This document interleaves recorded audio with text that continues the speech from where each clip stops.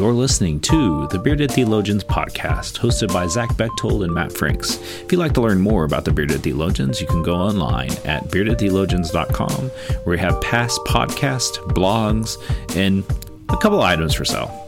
So check us out, beardedtheologians.com. Thank you for listening, and enjoy this week's show. You're listening to the Bearded Theologians podcast, hosted by Matt Franks and Zach Bechtold. So this week on the Beardcast, we're going to look at the Transfiguration story in the Gospel of Mark, chapter 9, verses 2 through 9. And so we'll do what we typically do on this podcast and let Zach find his way through Scripture and read it. And let's get going here. I'll just read till I quit reading. See what happens. Not a good track record here lately. Anyways, if you'll join with the Gospel of Mark, chapter 9, verses 2 through 9. 6 days later, Jesus took Peter, James, and John and brought them to the top of a very high mountain where they were alone.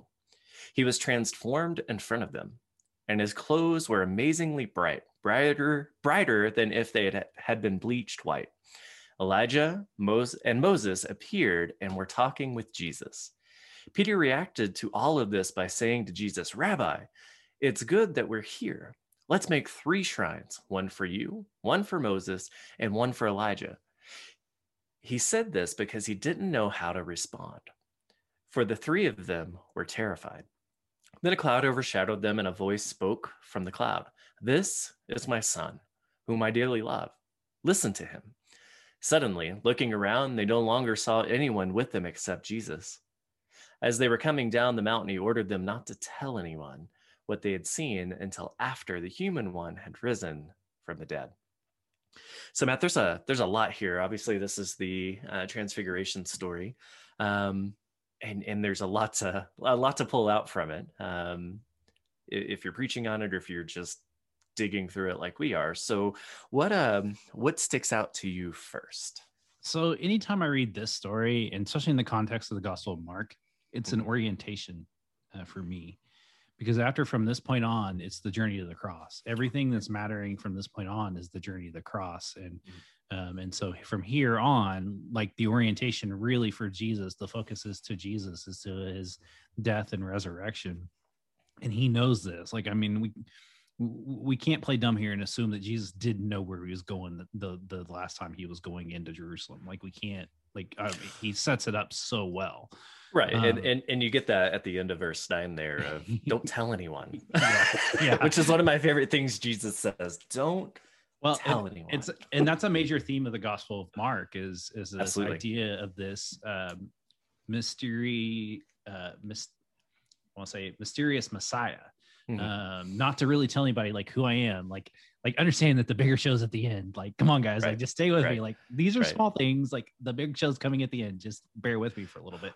And that's what I love about Mark and John, right? The Gospel of Mark and the Gospel of John. You have that don't tell anyone in Mark, and then the Gospel of John's like, I'm here. let's get to work. Let's do the thing. Well, and I think about this event, and I think about if I were one of the characters in this event, how would I respond? And I think Right.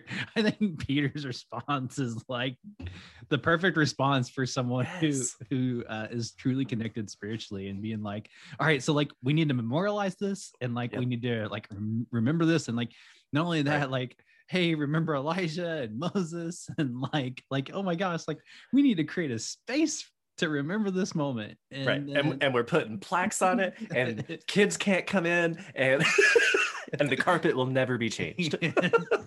And like nobody will be able to come here again. Like, That's right. We're just gonna memorialize it. That's right. And like, I love that line in verse 6. He said this because he didn't know how to respond, for we were terrified. Right. I mean, of course he was, right? I mean, he had to process it somehow, and he processed it. Mm-hmm. But yet, it's like, and I can imagine the scene. Like, here, Peter's like getting all busy and like trying to organize everybody, get everybody like situated, and Jesus is just over there shaking his head, like, all right, like, gosh, like, you know. Well, and that's the thing. That's what I love about Peter so much. He's one of my favorite. All of the disciples are very, very real and very, very human, in their actions and the things they say. But Peter often gets that bad rap of constantly being like, "What do we do? What did Jesus just say? I don't know how to respond." And we see that here with Peter going, I don't know, but let's do this." Which, like you said, we often find ourselves in that situation all throughout our life, much less in a spiritual way. But we get to this place of, I don't know what to do with this. And so we often do what's comfortable, what we know. And for Peter, that was you pile some rocks on top of each other and you memorialize it, right? And that's Jacob's well, or that's this, or that, this is the place where Jesus showed us, right? So yeah, that sticks out to me really, really fondly as well, and just kind of this human moment. The other thing, and it may just because I preached on it Sunday, that really sticks out to me is in the midst of this interaction, you have the clouds open up again and a voice saying, "This is my son, whom I dearly love. Listen to him." Which is kind of a callback to, not kind of, it's a callback to the baptism of Jesus there at the beginning of Mark. When he comes up out of the water, the dove, spirit like a dove descends upon him, the clouds, the heavens tear open, and the voice says, "This is my son whom I dearly love, and he brings me joy." And this one, listen to him. Well, and I love that tie-in. And I think it's the kind of the orientation and the remembrance of the authority that is given by God to Jesus. Right. That he has this authority and we should be listening to him. Of course, by this point, I mean, he's done so many great things. You would have think that they would have really been able to like understand. And I think they did. Right. Like, I think but you see that with Peter, they're going, "I don't know what to do." Right. So there's still that tension of maybe not being sure or not knowing, but just how do we process this? Well, would you say that it's more of a, maybe he knew what to do, but maybe he didn't feel equipped to do what he was thinking he should do? And how often in the church do we, you and I do this all the time with people, like, I call it like that conversation, usually when I start out like, "Hey, I'd really like for you to pray about this." And it's going to be that big spiritual thing that will either push or pull or help people grow in their life and their faith. And really just like, I really want you to respond yes, but like, I really want you to feel like you have, and I love how, in this telling of the story, that definitely the mystery's there. And they're in the fullness of this and they like take it in, right? And sometimes I think that they miss those opportunities for that, whatever that may mean. And but here they're taking it in. And of course, they're having a natural response. I mean, if they were doing this today, it would be quick, get our phones out and let's broadcast. 100%, right? Yeah. I mean, if it would have been like when we were younger, it would have been like, let's make it a t-shirt. I mean, exactly. And we have those moments in our lives when we come across these sacred and holy moments and we don't know what to do with them. Right. But we want to hold on to them and remember them, right? So yes. give me something tangible. I think that's Peter's thing, right? Give me something tangible that I can come back to, that I can remember this, that when we can share, let's bring people here. Yeah. And so we can tell them the story and remember like this moment, the sacred moment.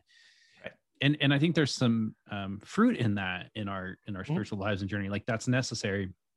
It is. I mean, how many of us go to the Holy Land, right? Yeah, or go to Rome or go to these places that are significant to us in any way. But I think that the thing I want people to remember, and even us as preachers, when we preach on this, that it's the next thing is really what this is driving them towards. That it's not just the quietness of this and the holy moment of this. Jesus is reminding him not to tell anybody about the Son of Man, that this had happened, but to hold on to it for that proper time. And I think that in our spiritual lives and our journeys, that there are some things that happen and we don't know how to explain them. And if we hold on to them for just a little bit, it will manifest itself in such a way that it will be like, oh yeah, like that makes perfectly good sense why this happened in this time. And I made it through, or I survived, or, you know, we can definitely look at this pandemic time that we're in, and see how we've been asked to look at sacred and holy in a little bit different light. And so then now after this, how can we move forward and move on? I think that's a good question to wrestle with in this time that we're in. Right. Well, and I think so. I think this is a great reminder for us, especially in our current society and culture today, where we are able to broadcast our thoughts and experiences at any moment of the day. That reminder to, hey, there's some things to hold close, and that there's a time and a place for that to share. And I think that's what Jesus is reminding. You know, that's a constant theme throughout at least Matthew, Mark, and Luke of don't tell anyone. It's not this go and tell all the people all the things I'm doing so they'll want to see more. It's let's hold these things close so that we can do the things that are at hand. Are you a cat? For people listening to the podcast, Matt Franks is playing with filters and my very important thoughts. But it's just that moment of when and where do we share these experiences that we have, and how do we make them, one, remain significant and powerful to us, but share them with folks in a way that's significant and powerful for them, and not getting lost in the constant feeds of social media or the things that we're sharing constantly. How do we keep the sacred and important there in front of us? Well, I think you hit the nail on the head. The other side of that story, it's not about making it for ourselves, but it is about sharing our experiences with people, and be willing to share like where we've seen God, where we've wrestled with God. Right. And I have to be honest with you, like I think that's the one thing that Christianity has really struggled with in the last few years. Something I've noticed, and you know, I didn't grow up in the church, but I can tell you from what I see now, I don't see people sharing their faith like they should. And even with what's going on, like in our world, like we have a platform to do it in such a way that can be life, like it can change the world. I really do believe that.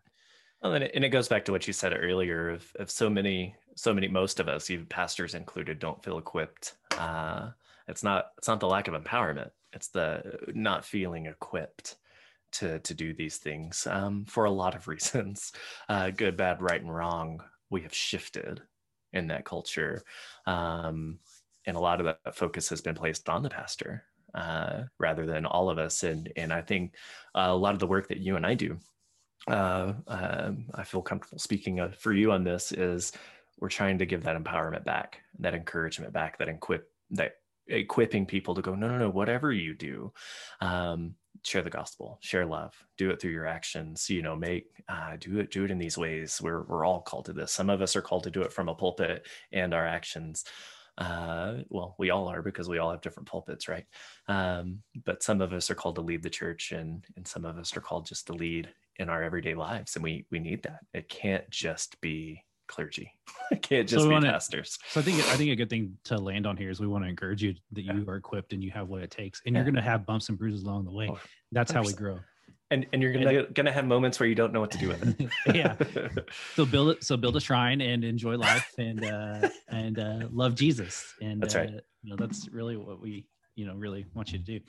You know, we want to thank you for listening today. We want to encourage you to like and share us. Also, don't forget to however you listen to us, the more you give us 5 stars, and then just write a review. It can even be a silly review.